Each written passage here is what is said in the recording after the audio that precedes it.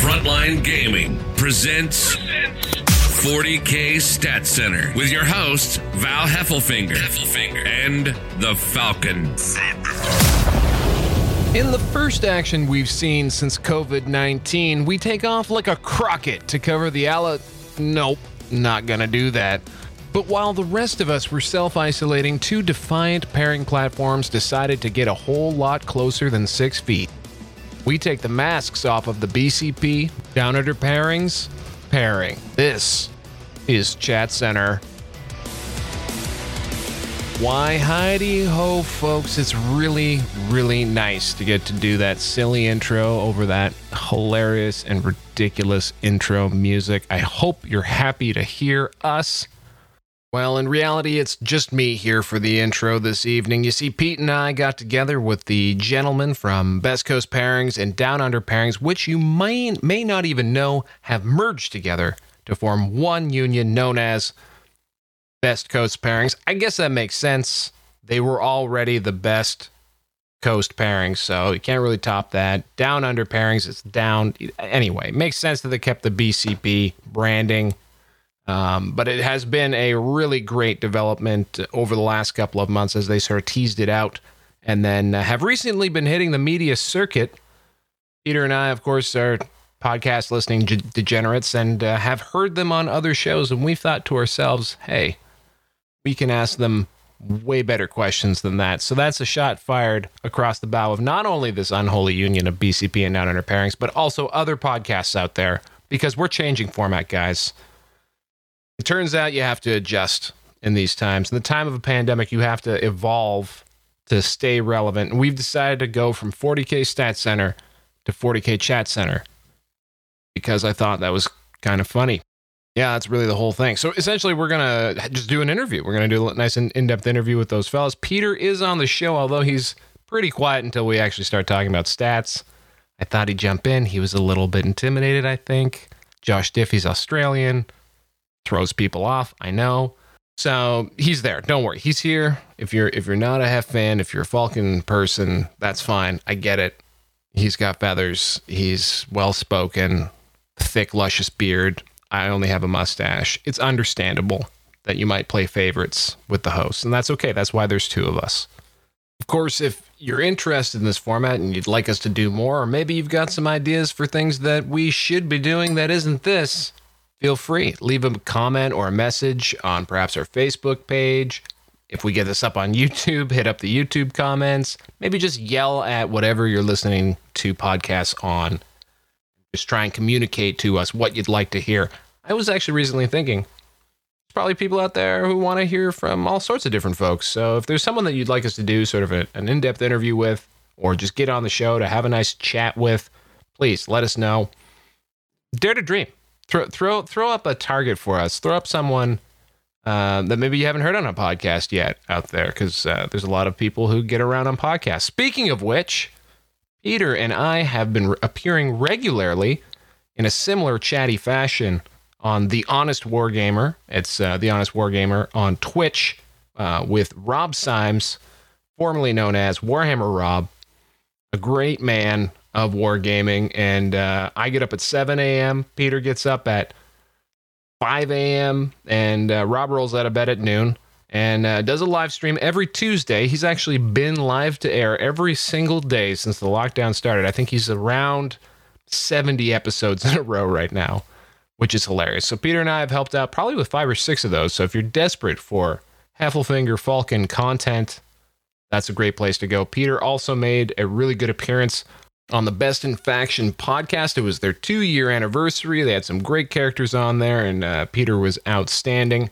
We, of course, also continue to appear here on the Frontline Gaming Network, occasionally showing our voices on Chapter Tactics, and we're always listening to Art of War, as well as our friends, Reese and Frankie, telling us how it is on Signals from the Frontline.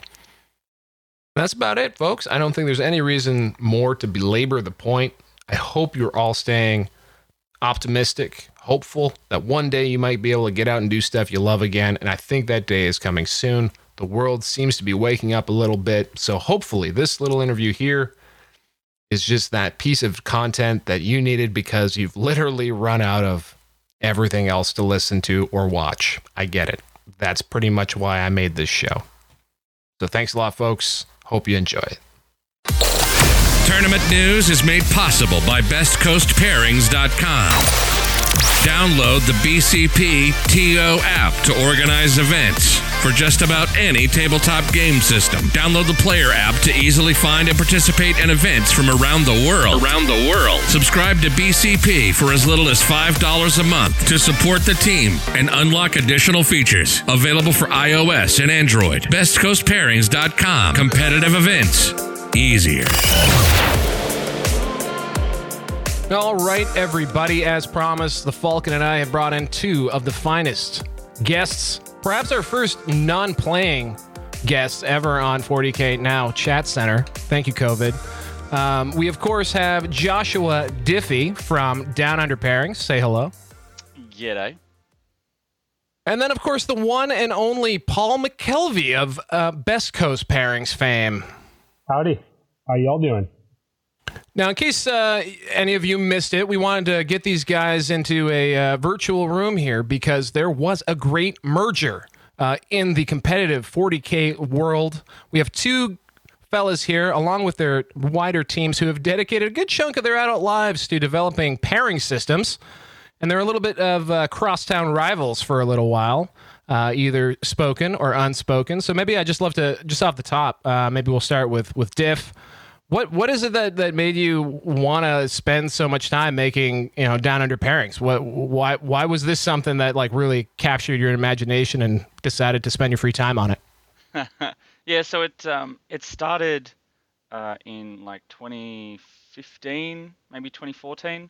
I ran events, and at the time there was only one, I'd say, cloud or web-based pairings solution out there that kept shit in the bed, and I used it a bunch of times, and it didn't do everything I wanted to do, and I had the skill set to make my own, and a couple of mates kept saying stop bitching about it and do something about it, and so I did, and so it started off very basic because that's all I needed it for, and then where I live in the deep south, down in Australia, we do things a bit differently down here for some reason. A lot isolation, of our states, perhaps.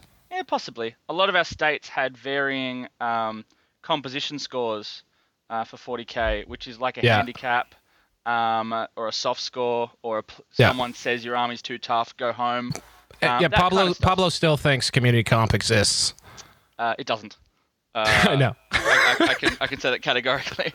And so that just made things harder and harder, and so to manage for big events. And so I built that into it, and it kind of just then evolved into the beast that it is today. Right on. And started from a need that I had.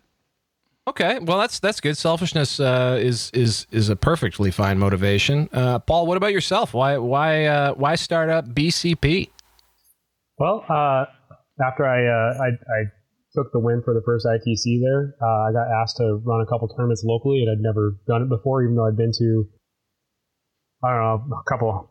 I don't know, 100 events. Wait a minute, you sort of just left that off. Did you say you took the win for the first ITC there? Yes.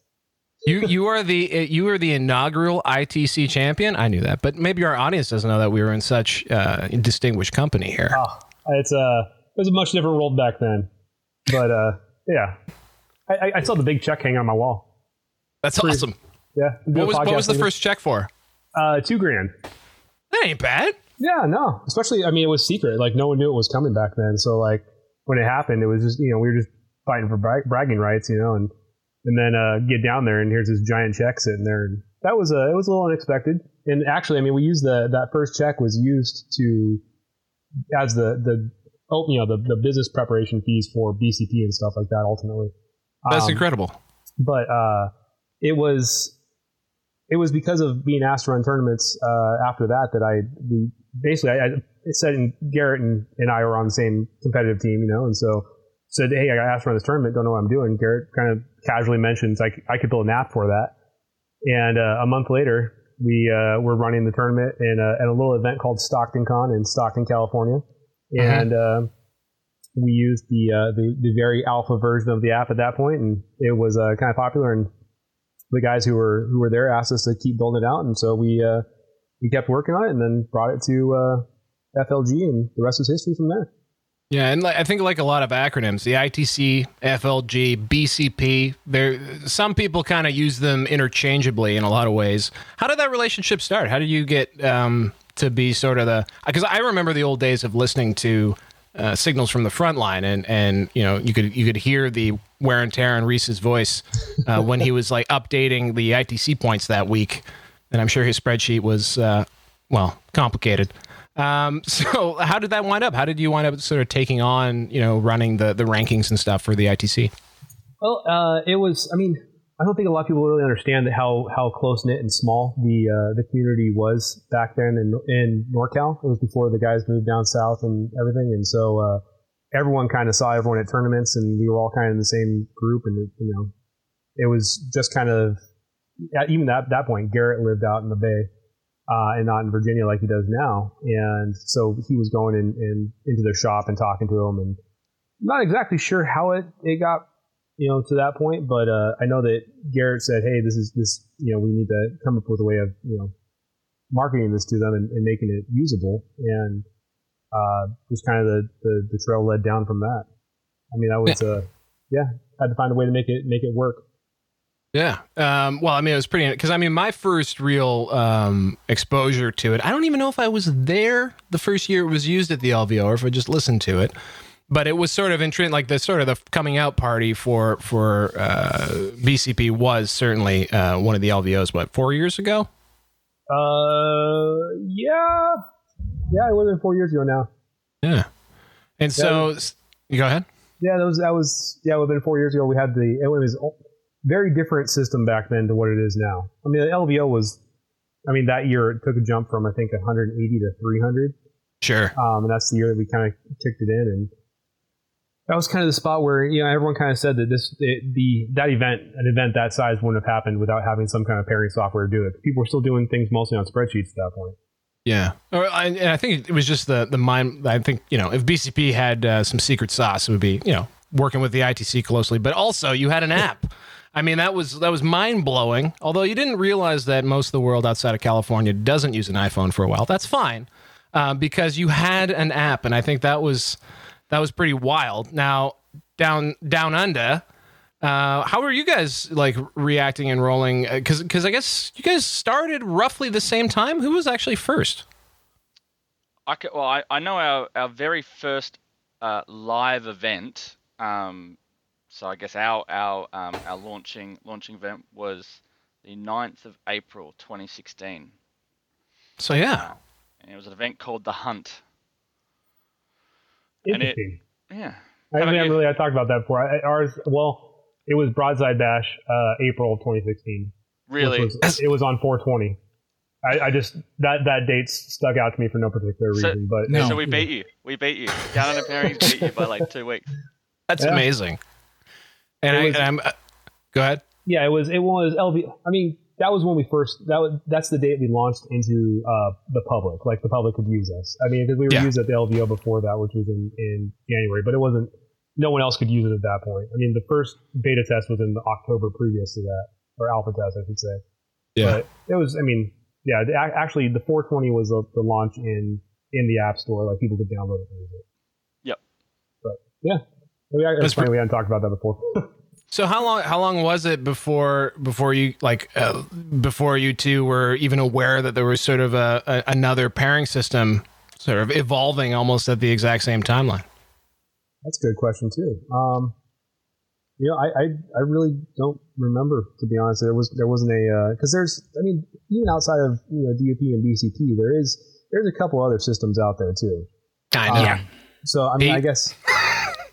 Haven't really kept a pulse on when everything arose, but I mean, like there's a handful of other competitors out there, and we just kind of I don't know, I didn't mark it on a calendar or anything like that to be honest. That's when I started noticing it. Yeah. Well, I think from my side, I reckon it would have been I think it would have been in 2018 around CanCon weekend. I think. Maybe it was 2019 on CanCon weekend. Mhm. Because CanCon used Best Coast pairings. Um, and at the time, I don't think I'd really paid much attention to what people were using other than Down Under pairings. Yeah. Because at the time, I guess for us, when we launched it, I launched it. It was a new world for tournament organizers, and they are a precious bunch. And I put myself in that same category. And some of them are a little slower to adopt change, and some of them are a little scared of change. And there were a lot of events where basically they wouldn't use it unless I was there to remind them to do something, basically. Now that went away after time because they got used to it, and I think it became the norm of having something besides a spreadsheet that they've used for 20 odd years. Yeah. But I think as we probably got past the first year of Down Under pairings, I started reaching out to people outside my state because that was just a on the side thing for me. So I wasn't traveling to an event outside of my state to hold someone's hand, Right. because I didn't have time, or I was playing in the event. Because at that time I was probably playing in 3 events a month. That's insane and awesome. Yeah, 2016. I think 2016 was probably my busiest 40K year. Maybe around then. Well, Insane. we all experience peak 40K. We just don't know when it's going to be, guys. So I think I could talk to you guys about the backstory for a while, but I'd love to fast forward a little bit. And before we get to the rosy, marriage between you guys, I thought I might bring up the fact, this year, January 2020, CanCon weekend, LVO weekend, maybe not the smoothest weekends for either organization. Diff, I think, what happened at LVO this year, we've covered elsewhere, but, what sort of challenges did you run into this year at CanCon? Yeah, so CanCon was an Age of Sigmar event because for those playing at home that probably listen to you guys a fair bit, CanCon is kind of like not to the same but it's kind of the LVO of Australia. So it's a big convention. It's a serious tournament. It's big. It's big. But it has multiple systems. So like Age of Sigmar, I think was 220 odd people. And 40K, I can't remember the exact number, but it was around mid hundreds, maybe 150, 160. So it was the biggest event we ran. I tested the ever living crap out of it because I was we hadn't run an event that size. I'd run multiple events, like plenty of multiple event weekends that would have well and truly capped that amount of players. But one of the things you learn pretty quickly when developing software of any kind is when you have 200 to 300 people hitting refresh on a page all at the exact same time is very different than having 500 people hitting refresh sporadically over a weekend. Right. So I thought I had tested it thoroughly. I'd worked my ass off to make sure it would work at a big size. And it started off pretty good. And then I had some calls from the TO. There was some concerns at specific times. And it wasn't just like end of round where I thought it might have been everyone trying to submit their scores. It was at really random times. They were having performance issues. And so I contacted my hosting provider, basically saying, WTF, mate, because I had actually contacted them making sure that this would work, and they started looking into it, and it wasn't until that evening that they had confirmed that we were DOS attacked, which was surprising because it had never happened before. I'm not sure if it ever happened to BCP before. I know it happened to torrent of fire for the first ETC they tried to run. That's amazing. So it's not like it's never happened before, but it just I thought who would deliberately do that? So turns out people on the internet can be assholes. Yeah. I actually and part of I think how the conversation kind of potentially the olive branch was because obviously things happened with LVO, which was not the same issue, but unbeknownst to me, I knew things were happening to BCP at the same time, and I reached out to, I think it was Pablo at the time, and basically said, this is what's happening to us. You might want to reach out to the BCP guys and just say, hey, could this be an issue? Turns out that wasn't the case, but it was a bit of an olive branch nonetheless. And I was in the process of moving pretty much down under pairings to what's called AWS or Amazon Web Services, which is one of the big boys, like Facebook and all that jazz. And turns out BCP are on there too. So yeah, that was my plan, and then suddenly the conversations with BCP happened, and that kind of got sidetracked. So before we get there, Peter and I, of course, that same weekend, we're live to you in Las Vegas. And Paul, you may not appreciate this, but I was experiencing technical failure of a smaller scale, but nonetheless, taking years off my life and making me go bald a little bit. And so your delay actually bought us some time. It got Pete, allowed us some time so that Pete could get out there, and we actually covered what round was that? That was when we were first up, Pete. The first round that we actually had full coverage was round 3. There you go. Round 1 and 2 we had intermittent coverage, whatever we could get, right? Because you didn't know you could reboot a server remotely. Yeah.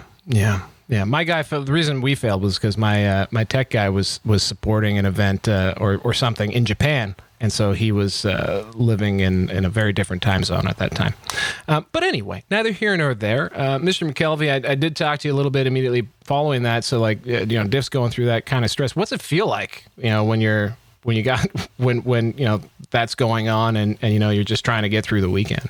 Wow, that is I think the best way I can say, respond to that is you just think to yourself, 2020 can't get any worse. And then maybe too soon. Maybe too soon. Just a curveball. No, it was very stomach churning. That was very difficult. Man, the best way I can describe that is I don't ever want to feel 1,000 sets of eyes staring at me again in that way. In that way, yeah. Yeah. I mean, it's different if you're up on stage, and it's a good thing. That's different. But when you got that many people looking at you, and that's not a fun place to be. Yeah. So Pete and I and the team, which included Mr. Adam Camilleri, which is the not so silent other half of DUP at the time, and still is. I'm not even sure. Still is. We were up every night. We were going up to the hotel room and basically smelling each other's farts and just talking about how amazing we were. But we were also kind of fantasizing about how cool it would be if these two organizations maybe one day, either got, either hooked up or got talking and maybe conspired to make perhaps the greatest pairing system that the world had seen. And so it was a bit of a fantasy we had. Yeah, I mean, to be fair, I brought up this fantasy in 2018, like back one of my first Chapter Tactics shows, because I'd been looking at both systems. And I said it out loud. I was like, why don't these two guys get together? Because it would be the best of both worlds. And little did I know, Josh had no idea that BCP existed because he, lives in a barn in the middle of nowhere, Australia. But we definitely had that talk. But I'd been, kind of espousing that for 2 years at this point. Well, a year and a half, I guess, at this point. And so this is a cool manifestation of something I think we both kind of hoped for. And I guess now we can start talking about that union. So you're coming out of January. I don't know, when did and how did this sort of union start percolating? Oh, you're being a little what's the word I'm looking for? Humble in how it got brought together. Mr. Heffinger, we know that you were responsible for dumping me and Adam in a room, and kind of fireworks flew off from there. Wow. But that's it. Basically, the conversation just flowed organically. It was okay. Honestly, it went a lot like this. It was, do you like 40K? Yeah. Do you like 40K? Yeah. Hey, we should work together on this. We all like 40K. Do you like round pairings for 40K? But I mean, that's how it's. We all have the same vested interest in making sure the community grows. I mean, this has been part of my life for 20 years. It's a big chunk of what I do. And I think that the rest of my team is in that same boat. And in talking with the DUP crew, it was a mirrored message. And so it just kind of flowed organically, and we decided it was better to not work separately, and it was kind of immediate. Started working with each other. That's amazing. And so, was there anything before that, like preventing this, or was it just sort of sticking to your own lanes, kind of siloed and half a planet apart from one another? It was, I think that there was this unspoken. It was kind of like, I don't know what the best way to put it is. We thought that they had bad feelings towards us, and they thought that we had bad feelings towards them. Yeah, pretty much. Yeah. And yeah. It was just kind of there was no reason for it, and I don't know if either team decided to just kind of get over the barrier and be like, hey, is this real? But I'm glad we did now. I think it's probably fair to say it's the Australians' fault in this situation. Like, not specifically Adam and I, because I mean, if you go back, I mean, we streamed CanCon 40K in 2019, which was using Best Coast pairings. And we were fine talking about Best Coast pairings. And talking it up. What came out though was there are some Australians have this weird way of being dickheads sometimes on the world stage. You're like super nationalistic, but you take it. You go right for the jugular. For the jugular. It's not just about how cool you are. It's just everyone else is garbage. Yeah, so I like it. We'd have people that would probably trash talk us and down under pairings, but as soon as you then compare us with anything outside of Australia, we're suddenly, the golden child, and we can't do anything wrong. Like it was a really weird dichotomy. Well, I mean, in fairness to Australians, anything that's sort of outside of the light from the campfire will probably kill you. So it's a good. It's a good, healthy habit, I think, to be very, But so we, that first LVO, first CanCon that we streamed, we reached out through the Chapter Tactics podcast, because we'd been on there a couple of times, Adam and I, and because there was some bad blood brewing from other people that we just wanted to make crystal clear. It had absolutely nothing to do with us, and there was nothing we could do to stop them. And it's quite funny because the conversation that ended up happening with Paul and the team and Adam and myself when we finally quote unquote got together was I think it was, I want to say Casey, but anyway, one of the BCP team basically said, how will your supporters or how will your followers take this? Because they could just be rabid dogs sometimes. And look, I'd say it to their face. So I mean, guys, you're not making this easy for us. The 40K community is very tight knit in worldwide, but especially when you start getting to your own neck of the woods. Well, it's an in-person regional thing, and Peter and I get to straddle all of those different spheres and areas, and maybe that's That's why it was maybe easier for us to realize that you were two cool dudes that could probably get along, as are the other people involved. But I mean, beyond all that, I mean, you are, BCP and certainly in Down Under Pairings was also starting to monetize, but, actual businesses. Once you weren't, just talking pleasantries and realizing that, hey, wait a minute, these guys know what they're doing too. And, we can get along here. How did the business stuff shake out? Like, is it an actual formal merger? Are you partnered up? Like, how does that all go down? Yeah, it's all one team now. I mean, we're under the BCP banner just because it was easier that way. But yeah, it's one team, one dream now.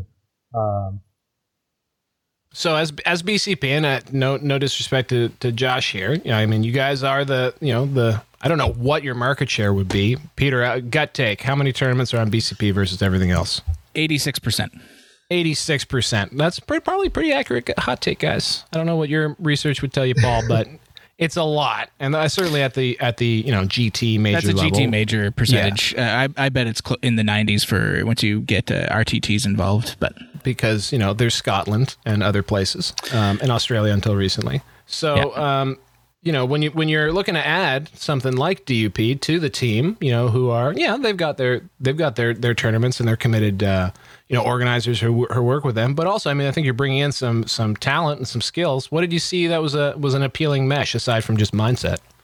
What does Down Under Pairings add to the BCP experience that you thought, hey, let's actually work formally together? Ooh, it's Josh's skill set is pretty extensive. I mean, that's you got a very skilled builder in there, and Adam is a really good talking point too, as far as he brings in. He's a big talker. Yeah, I mean, you get anytime we can get someone to get themselves in front of a camera like that, or on a podcast or on that's just more legs to help you get out there, because I mean, it's one of the things that I've seen about it's not just 40K, it's the gaming industry in general, is that even though we have this huge group of people who know about the tournament scene and the ITC and whatever other game we're talking about, right? It's the same across all of these. But it's still only accounting for a very small fraction of the population of that game. And so the more people you can have, the more different ways that you can get eyes on you and what you do. I mean, it keeps growing. If COVID hadn't happened, the ITC would have grown exponentially this year. Mm-hmm. Yes. It's continued to do that every single year, right? So I mean, it's just, I think this is the year that even I right after LVO, seeing getting Josh on the team and everything like that too. It was, going to GAMA. GAMA, in case you guys don't know, is a huge gaming trade show that we were at literally the week that stuff hit the fan for COVID, right? And it was very surreal to be there as COVID was unfolding, but it was, BCP has actually made a name in the gaming industry in multiple games, and yes, people know to look for it. And we're working on some stuff with some players in the industry and stuff too, but it's, I lost my train of thought here, but that having that name out there and, skill set. It's getting in front of people. You still run into lots of stores and manufacturers, publishers that just didn't even know about the competitive scene, didn't know about even for their own game systems. It's kind of crazy. So it's the more people you can have voicing what you do, and the more podcasts you can get on, the more websites you can get talking about you, the more you can grow as a pairing software, as a league, as a podcast. I mean, it's just we don't touch as many people as we think we do to account for the depth reasons of our communities. Yeah. Whoa. Yeah. Whoa. Back it up, Diff. Hey, it's social distancing. It's true. Yeah, we're as distant as you can get. We're in 4 different time zones here, folks. This is very safe. And by the way, thank you, Josh. You're up at a very early hour. It's like when we're on Honest Wargamer. So Diff, so on the other side of things, like you're getting sort of keys to the not quite the kingdom, but like BCP is pretty badass. They've got massive user base, and so you get to join the team and start adding to it. What was the thing you were like most looking forward to being able to add to things or bring to the table as a new member of the team? Yeah, sure. So one of the things I've been quite into for quite some time, especially around competitive 40k, is stats, which is no surprise to most of the people on this podcast. And Down Under Pairings was it had a much as discussed, a much smaller piece of the pie, so to speak. But we were doing some pretty cool stuff with stats and player profiles and faction trends and all that kind of cool stuff. But the amount of games was just it was relevant to Australians, but it wasn't relevant to non-Australians, if that makes sense, because what factions are doing well in Australia with a small data set is kind of not so representative of a larger meta. And so when I came over, I guess coming back a few steps on how it kind of actually happened, I know there was the conversation that Adam and Paul had, thanks to Val, but what originally started was Adam and I didn't think that was a merge was actually going to happen. It wasn't something in our minds that was likely to occur. What we were hoping to do was get access to BCP data to fill out our stats engine. And then Paul's like, well, we want to do stats. I'm like, okay. And yeah, so the biggest thing for me was getting my hands on just a metric ton of data. So for 2019 40k, so Jan 1st to 31st of December, there was over 85,000 games of Warhammer 40,000 in Best Coast Pairings. That's wild. That's not including the data that we have that was imported, so people who imported their spreadsheets that we still know win-loss ratios for. That is literally just events using Best Coast Pairings. That's how many games we have. So 40k. This episode is brought to you by HP Instant Ink. No one is reading your mind, but HP Instant Ink knows when your printer is running low and sends you new cartridges, so you never have to think about ink. Save up to 50%. You'll pay less than $5 a month for ink and never run out again. Find out if your printer is eligible and enroll today at hpinstantink.com. Conditions apply. For details, visit hp.com/instantink Spotify.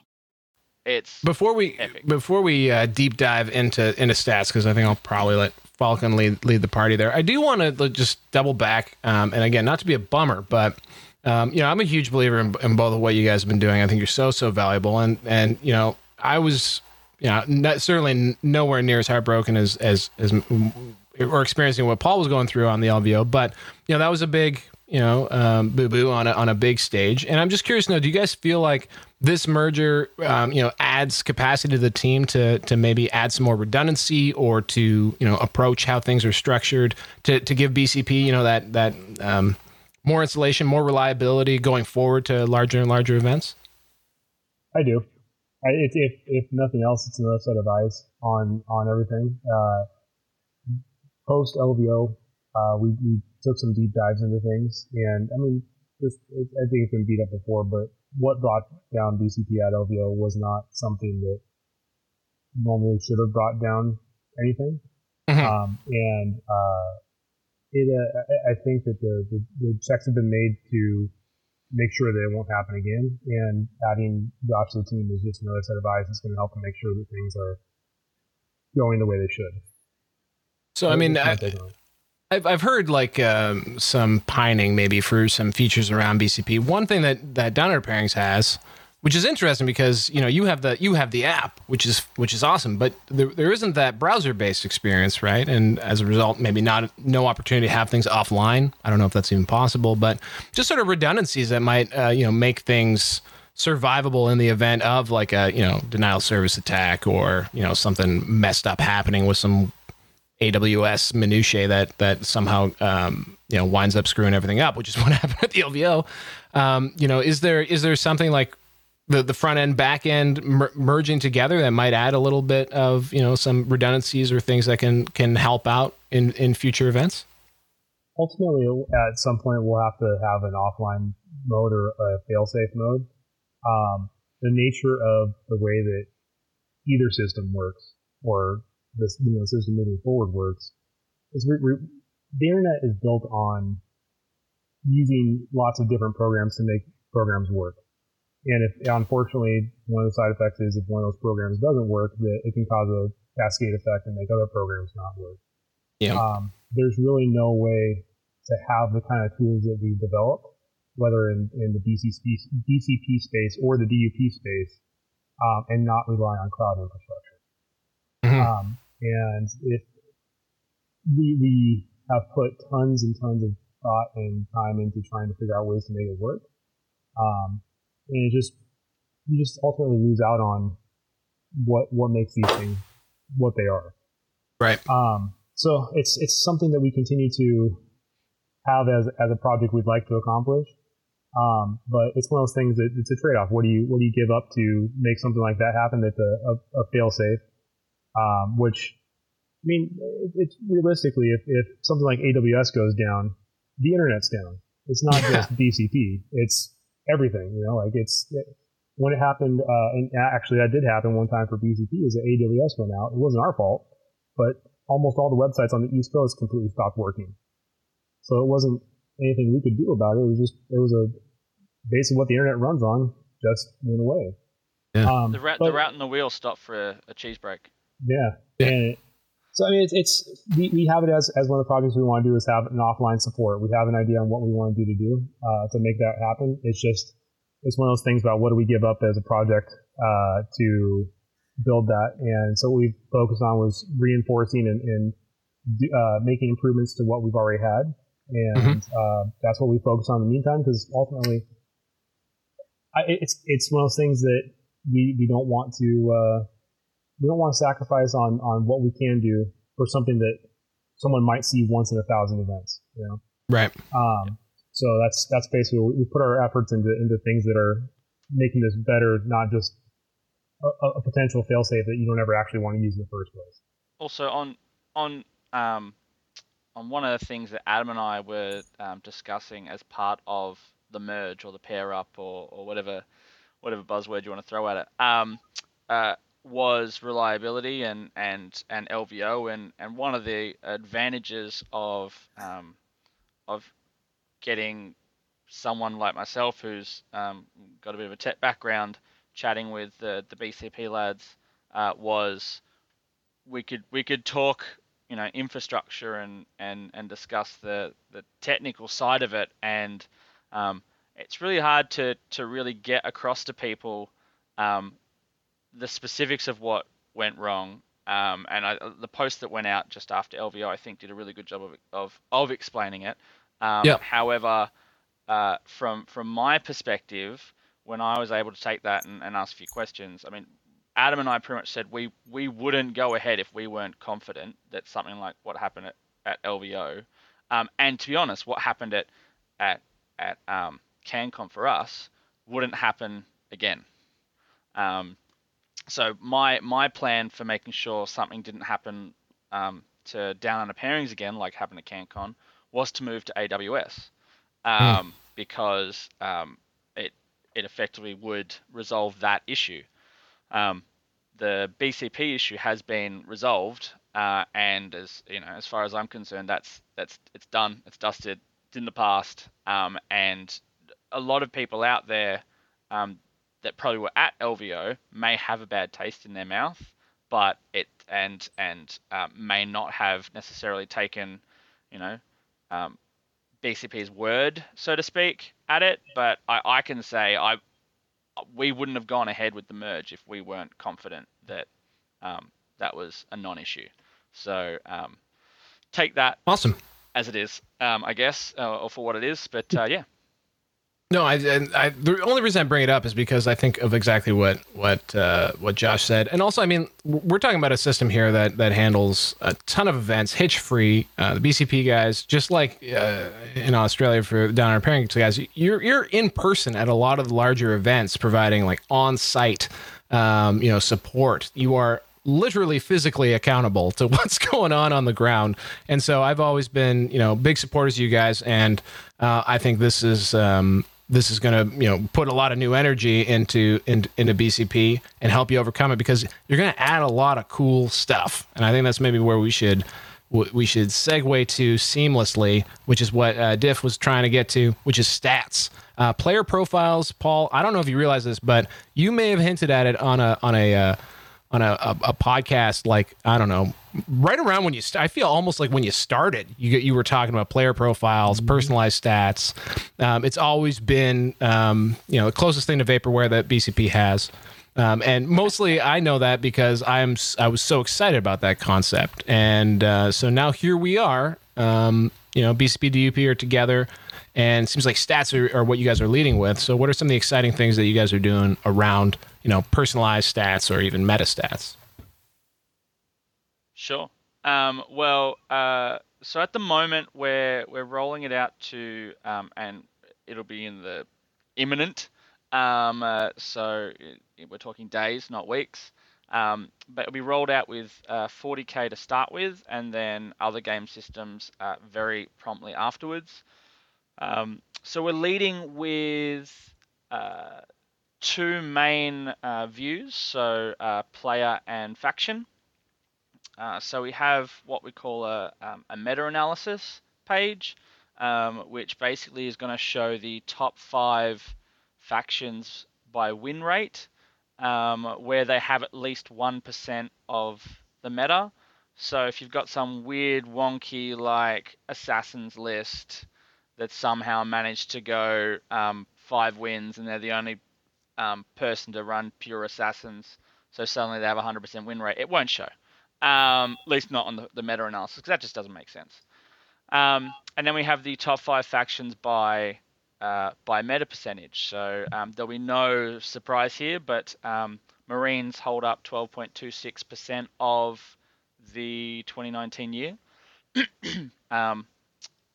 Orcs were 5th at 5.85, which I think was one of the surprising stats for me anyway. And then we have the top 5 players by win rate and top 5 players by number of games. So shout out to John Starks with 86 games on Best Coast Pairings in 2019. It's a few games. It's just a couple. Yeah, and then basically what we're doing is we've got a more in-depth faction or more in-depth player analysis. So for Marines or Adeptus Astartes, for example, there's a pretty graph of win-loss, ties, win percentage versus their season percentage. So this is the kind of stuff that I think probably interests some of the people following Stats Center. So what would be so Marines had for the calendar year a win percentage of 52.275%. When do you think they broke their average, though, as in got above their average? Because you can imagine that Marines didn't have a flat kind of win rate over the year. It kind of escalated as we got close to that end of the year. We can tell you what, like, the exact weekend it went above. Any guess? Just say it. What is it? 8th of September 2019. So the week after they became eligible to be the week after they became eligible to be played in tournaments. Yeah, and they were immediately jumping. Now it's interesting when when people say jumping with win rates. I mean, they only jumped like what did they jump? They jumped like 2 or 3%, which doesn't sound like a lot initially, and then they jumped quite a bit. But like that's a big jump when you consider most factions sits pretty close to 50% win rates, as you guys would know. The person who's played the most Marine games, I think, is Patrick McEnany. Yeah, that one. Yeah. And he has a 75% win rate. So I mean that's that's solid.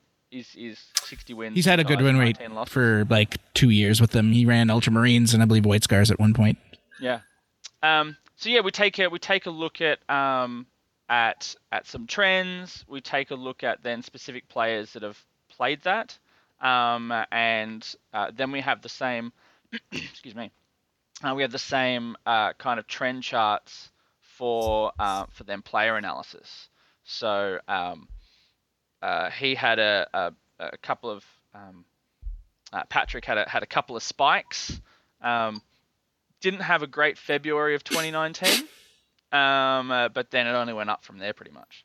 So it's just what I'm really keen to see is start putting in specific time points on these charts. So obviously, I put out a date of when Marines started doing well, and Falcon being Falcon was able to say, oh, that's because that's when Marines dropped or were eligible.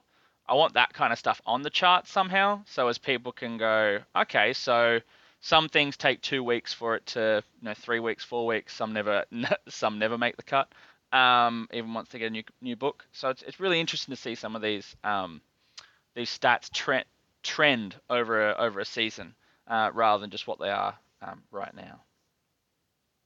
So I have a little bit of a sneak peek here. This is probably one of the first legitimate scoop perks I've ever had as a 40K podcaster. So thank you for this, guys. You are. So I just sorted the games played by I sorted the list by games played. So the leader that I get here when I do that is actually John Lennon, 77 games played, 66 and 10 is and then one tie. But the one that blew my mind here is on this is calendar year, right?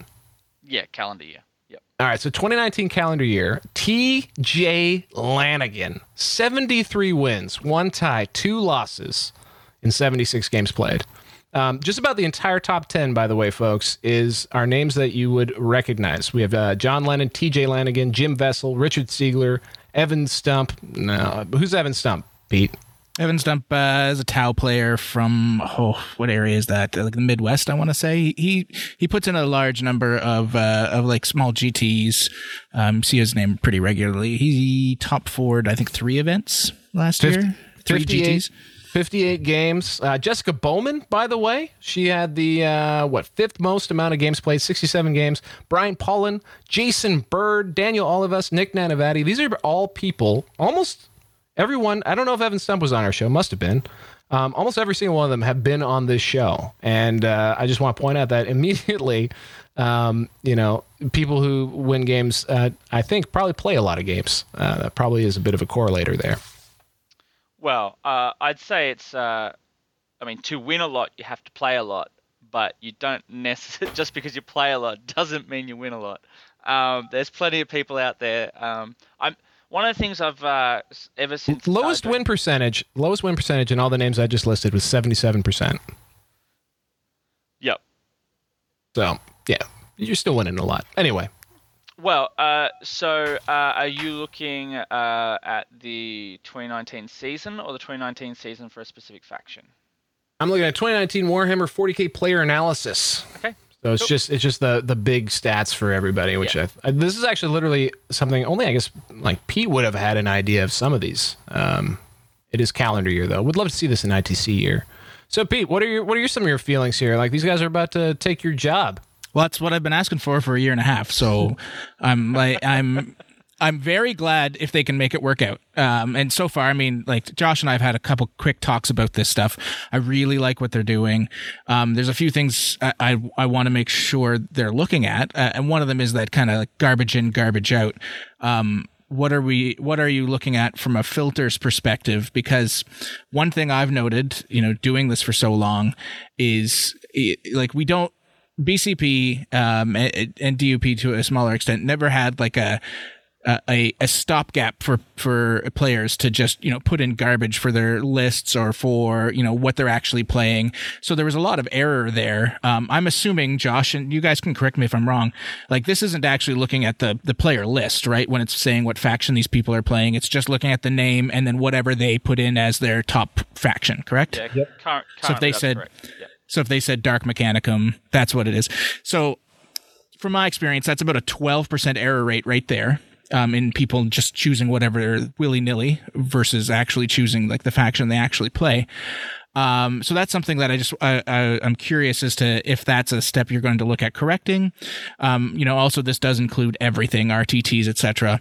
And that can cause issues because that error rate goes up when you look at RTTs. It's why I didn't do them. It had less to do with time because I can make time, I guess, for why I didn't cover RTTs, and more because the fewer people, the less important the results were. Please don't make Pete do RTTs. I like them too much. A locale perspective, because you can have like a 6-person RTT in a basement, and the results there may not matter as much as et cetera, et cetera. And on top of that, very rarely are those lists actually published. Sometimes you'll see RTTs that are 8 players and everyone ran Space Wolves, which probably isn't what actually happened.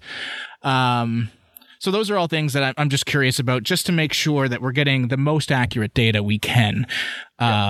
Is that stuff you're looking at? Because I know like BCP implemented that super cool like list checker, quote unquote, that's that probably can be expanded on. Is that something you guys are looking at, or like, where are we going from here? Yeah, so there's a couple of questions there. So I'll start with there's like 8. I'm sorry, but that's all right. I'll start with this is the stuff I'm excited about. I'll start with the accuracy bit about factions. So we do the BCP does have the list parser. So at the moment, we are just looking at the faction that was self-recorded, which will line up with things like ITC faction awards. So if someone has, at the moment, initially, it is effectively going to be community policed for the pointy end. So if someone said they ran Genestealer Cult when technically they didn't because they had a Tyranids detachment or something. Then, very common. Or someone said they were Thousand Suns, but they weren't. They were Chaos because they had a Demons detachment or whatever. That kind of stuff. Unfortunately, right now, that will still be there, and it will be based on, if someone was winning lots and they're in the faction awards, someone will bring that up, just like they do now. But it's not going to help us with the faction-wide stats where you've got little Timmy in a smaller event that no one looked at the fact that he's been putting the wrong factions down. That's stage 1, but we are looking at then implementing the list parser to then do a deeper dive. So one is looking at factions and making sure the factions quote unquote correct on the list. The other one is looking at units. So I'm really keen on starting to do some deep analysis on what units are winning, potentially even what unit combinations, which might be a little trickier. But when did Smash Captains become the winning addition to a certain archetype, that kind of stuff, and it's when they were released. But so that's from an accuracy standpoint, it is something we're going to be looking at. It will be self-reported factions for the time being. As far as the size, so right can I throw something out there? Yeah. So just on that data quality thing, and I don't even know where I learned this concept, but a lot of times when you're doing data entry and you're trying to get people to put things in correctly, you limit the amount of fields that they have to enter. And if you really want them to enter in the correct thing, you don't let them continue without doing that thing. Have you guys, is there any thought? Because I've pitched it to tournament organizers, the idea of minimum standard to get ITC points. You got your lists in, and your factions are right, and not just a picture of a napkin with your list, but you actually cut and paste a friggin' list into BCP or post it somewhere publicly for people who have tinfoil on their heads about using an app. So like just means of saying there's accountability for the data that goes in, because you guys as a business, as this is a feature, you're self-interested to make sure that this data is actually representative, that's actually good. Are there any things that you could do to help, encourage people or force people to, make sure that their, factions in there, or, that their list is posted, that kind of thing? Yes and no. So I'll start with the yes part. So yes, I mean we could force people to do things, but generally speaking, it just creates a barrier, especially for smaller events. I think where you started mentioning, to be eligible for ITC points, you have to do X, Y, or Z. Well, that's probably more of an FLG ITC question than specifically Best Coast pairings. What we will be allowing at a later date is the ability to filter on circuit. So rather than necessarily just calendar year, you'd be able to say, all right, I'm the 2019 ITC circuit, or whether it be other game systems, or whatever, or even a local league. So you might be in a store, and that store might have their own little circuit going of one event a month, and they want to run stats on their circuit. So what that would then effectively mean is that circuits can define their own restrictions on what's in there.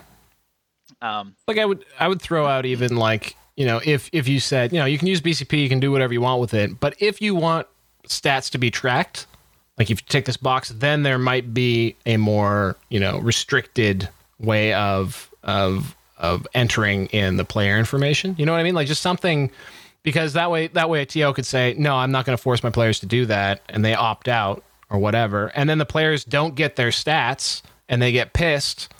And then the TO realizes that, hey, I can just tell my players, you got to cut and paste your list into this thing because you're using friggin' Battlescribe anyway. Just like things that help change behavior. Because I think if you can use features to drive behavioral change, which is exactly what BCP did in the first place. Like it was impossible to have any kind of a list publicly posted outside of like the Blood of Kittens guy, like sleuthing them out, prior to this.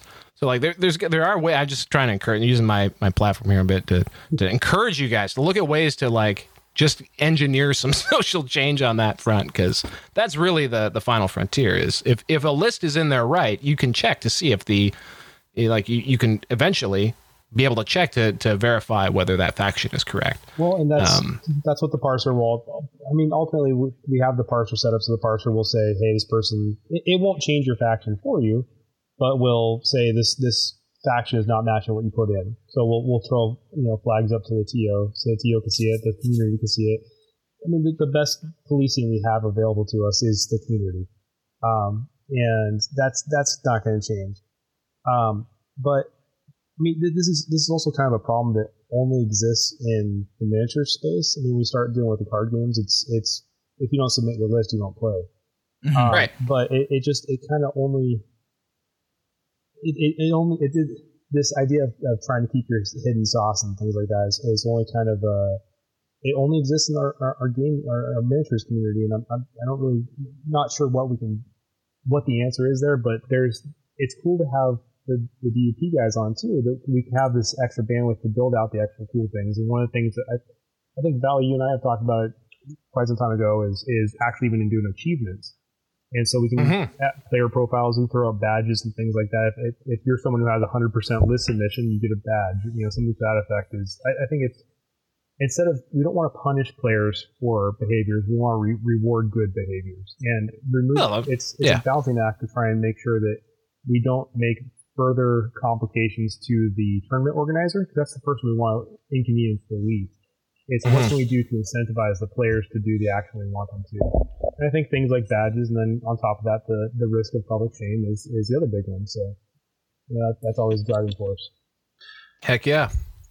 I just think a big thing for me, looking at the stats from Josh here, is I just want to make sure that we're as accurate as possible whenever we can be. So if that means you have a filter that's just set up that says, hey, any event that had less than 85% list submission, we don't include the stats. And it can just be a filter. If you want it and you want to see what everything is and just, go with the potential error rate, go by all means do it. But I think stuff like that at least improves the viewership from someone like myself. And I mean, it's very selfish, but it's what I am. It's what I am. Or, to a lesser extent, the guys that actually make the rules for this game, because I know that they look at the stats and they will probably want to use something like BCP stats in order to make adjustments. And if the stats aren't accurate, that gives me a little bit of the goosebumps, a little bit of the pimples. And I just want to make sure that when this goes forward, we've got the best stuff we can for the game. No, for sure. And so, look, so do we. I mean, the whole reason I started doing stats in Down Under pairings was because it was what excited me, because I'm a crazy person like yourself. And yeah, I did it because it's something I was really keen to see, and I too want to make sure that it is as accurate as possible. At the moment, if someone doesn't have a faction listed, then we're only tracking their individual result for that game, rather than the faction they played, because we don't know it. But we are tracking currently every game by player, by faction, by player by faction, faction versus faction, and player faction versus faction, which is a bit of a mouthful there. But we are at least tracking how many times Fred was playing Marines against Tau, or just playing Marines, or how many games Fred just played. Now, yes, we've got to work on trying to get that list parser to try and suggest factions to people a little better, and that is on our cards. But yeah, right now it is player policed. As far as then additional filters, which some of the things that Falcon kind of dished out. One of the things I am looking at, or we are looking at putting in, is some event size kind of filters. So potentially things like, for only major events, what's it look like, or for only RTTs, and then, or for, GTs, or like basically putting in event size kind of parameters to give you a look at a specific kind of section of the meta. Mm-hmm. I mean, you gave the example of trying not to include RTTs, but I'm also interested in the stats you kind of throw out there that they might be using for rules, but they also, there might be companies out there that are also trying to work out how popular an army is, and sometimes popularity does not mean they do well at large events. I mean, space? You talk about that event that had 8 Space Wolf players. That actually might have been a thing. Yeah. I think those RTTs sometimes show some really quirky stats. Now, I'm not suggesting you should use those to change rules, but as far as popularity, it's still relevant. So yeah, and I think that probably is why you also see something like I've heard you talk in a lot of other places that you keep being mind blown by orcs appearing so high up on your meta share, which I think wouldn't be that surprising depending on the stretch. No, orcs held between 5 and 6% of the meta share since their book came out. So it's like the fact that he said they were like at 5.5 or whatever. That's just what they've been. I don't think they've ever dropped below a 5. When did their book drop? End of 2018? November 2018. Because it was Renegade Open was the first event they were used. Yep. So, I guess from my perspective, when they dropped, around the LVO of 2019, around that time, there was a lot of orc lists. There was also the orcs were doing quite well. Yeah, and then as the year went on, I think they only ever broke 8. They broke 8%. I think very, very briefly. It was the highest they ever were. Surprisingly high though. Yeah, it was the GT level anyway. Yeah, that was for a couple weeks really before things went kind of south for them. They were only 2 to 3% of the meta before their book dropped. So, but that's neither here nor there. This is just the stuff I'm always curious about when it comes to automating statistics. Is we just have to make sure that we're able to filter out the noise, right? And another thing, we'll be able to filter out some of it with size filters. And then another thing, have you thought about, and I'm sure you have, like geospatial filters? Is that something you guys would consider? So can you track by what particular area, because I think that is something that a lot of people are very interested in. We talk a lot about local metas on our podcast on Stat Center. We've talked about it with you all the time. Whenever we bring up Australia, is like they're so weird with their horde meta that never went away, things like that. So I think that's something that I would love to see automated.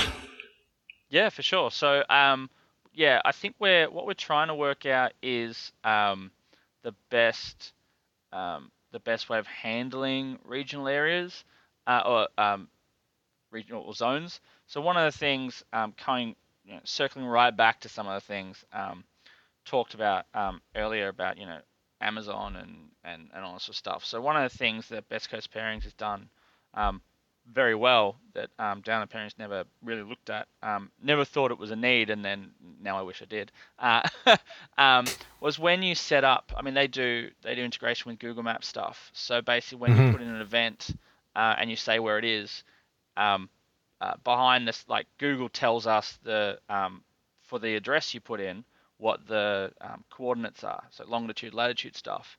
So the idea being that we'll be able to do things like include events within 100 kilometers of me. So rather than say Australia or a state, being able to actually put in like distance, which I think is pretty cool. That's great for finding events too. Yeah, which I think is what they use that for. Yeah. So the little sneak peek that I sent through to you guys. So super badass. So the home page, which looks very similar to the existing Best Coast Pairings homepage, it will list the next 5 events within, I think it's 2 weeks, if my memory serves me correctly, sorted by geolocation. So the top one is the closest event to you. So you can get a quick snapshot of how far events, of the events that are near you.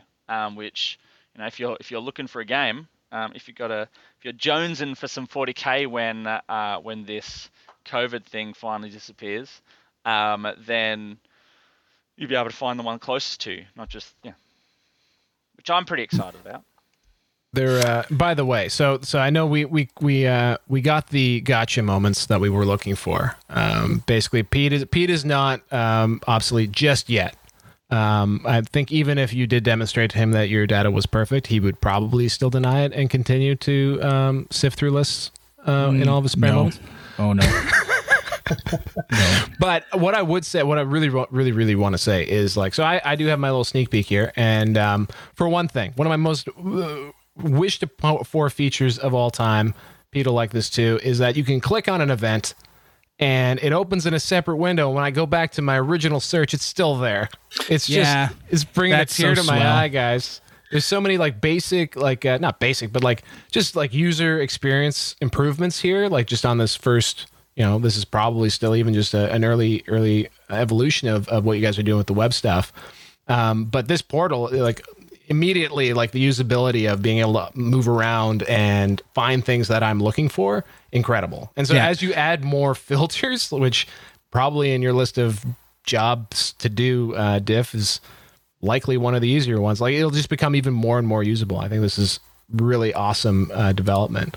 So, and on the stats just to say, like on the stats themselves, like I love looking at like just asking. It's like having a magic 8 ball, right? Like so you can just ask it questions, and stuff like at the high end of who played the most amount of games. I was able to answer that in like quick seconds. You combine that, who played the most amount of games in my neighborhood. That's even cooler, right?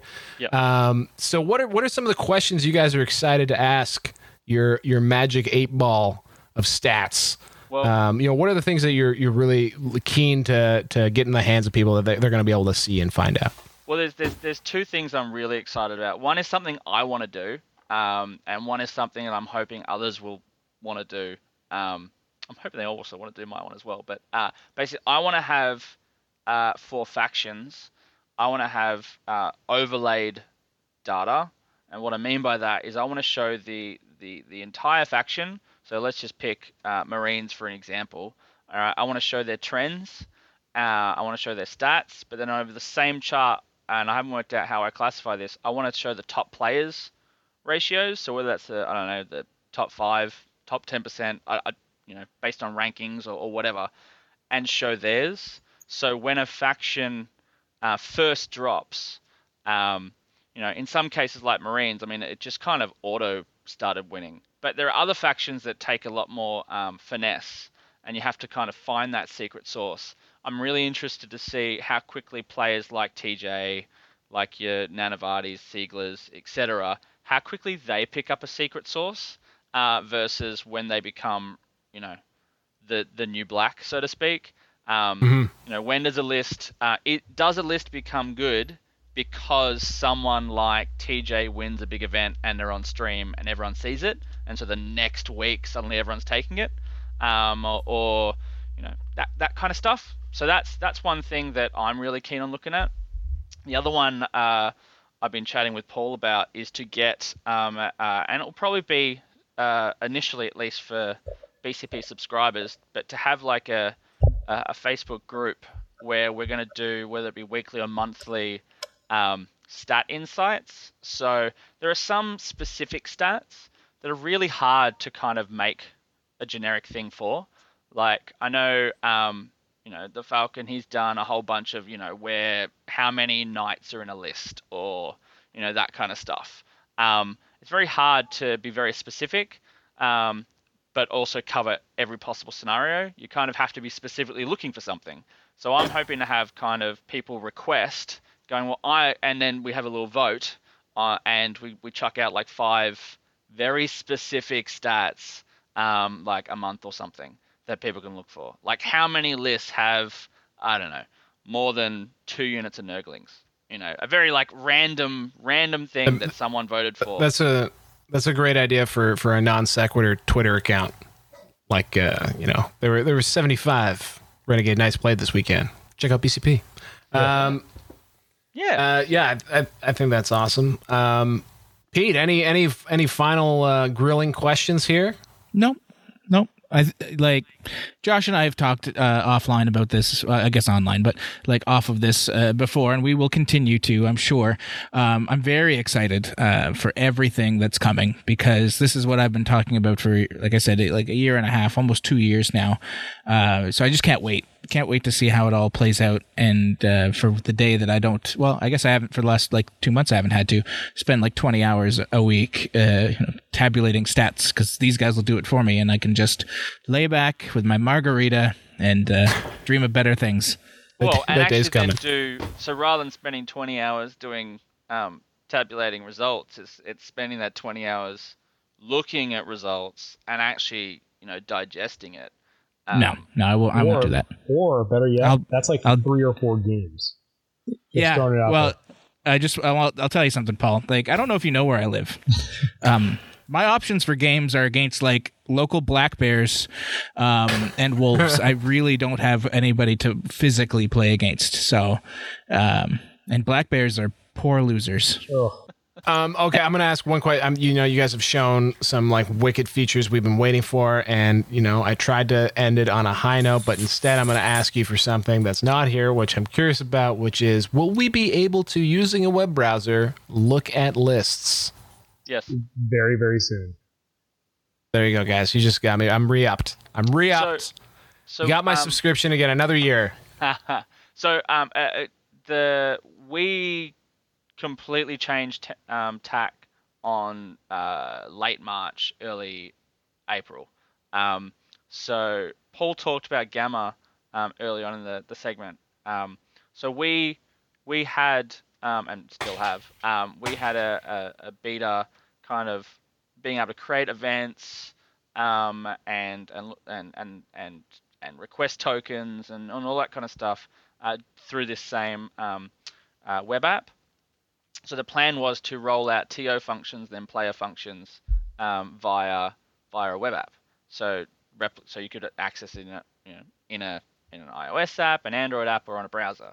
And then COVID hit, and we thought, well, there's not too many events running right now. Let's jump on stats, because that's something that that we can digest right now. And so we kind of changed tangent. But you'll be able to. The plan is longer term is anything you can do in the iOS and Android app, you'll be able to do a similar, if not same function in the browser. And open it in your tab. I guess it's also worth noting, and I haven't said this on anyone else we've talked to, so you guys are going to kind of get a little inside scoop here too. But so one of the things we did too is we upgraded the payment system. So before March, we only covered American dollars, Canadian dollars, and kind of Australian dollars. It wasn't really fleshed out on Australian dollars. But as of now, BCP should support, I think it's 22 different currencies. So we actually can work in a lot of the European countries and virtually anywhere that you want to sell tickets to your events. And I think that's going to be a really big feather in our cap to helping get a lot of those tournaments going towards the ITC and just using BCP in general, because ticket sales drives tournaments to use the system.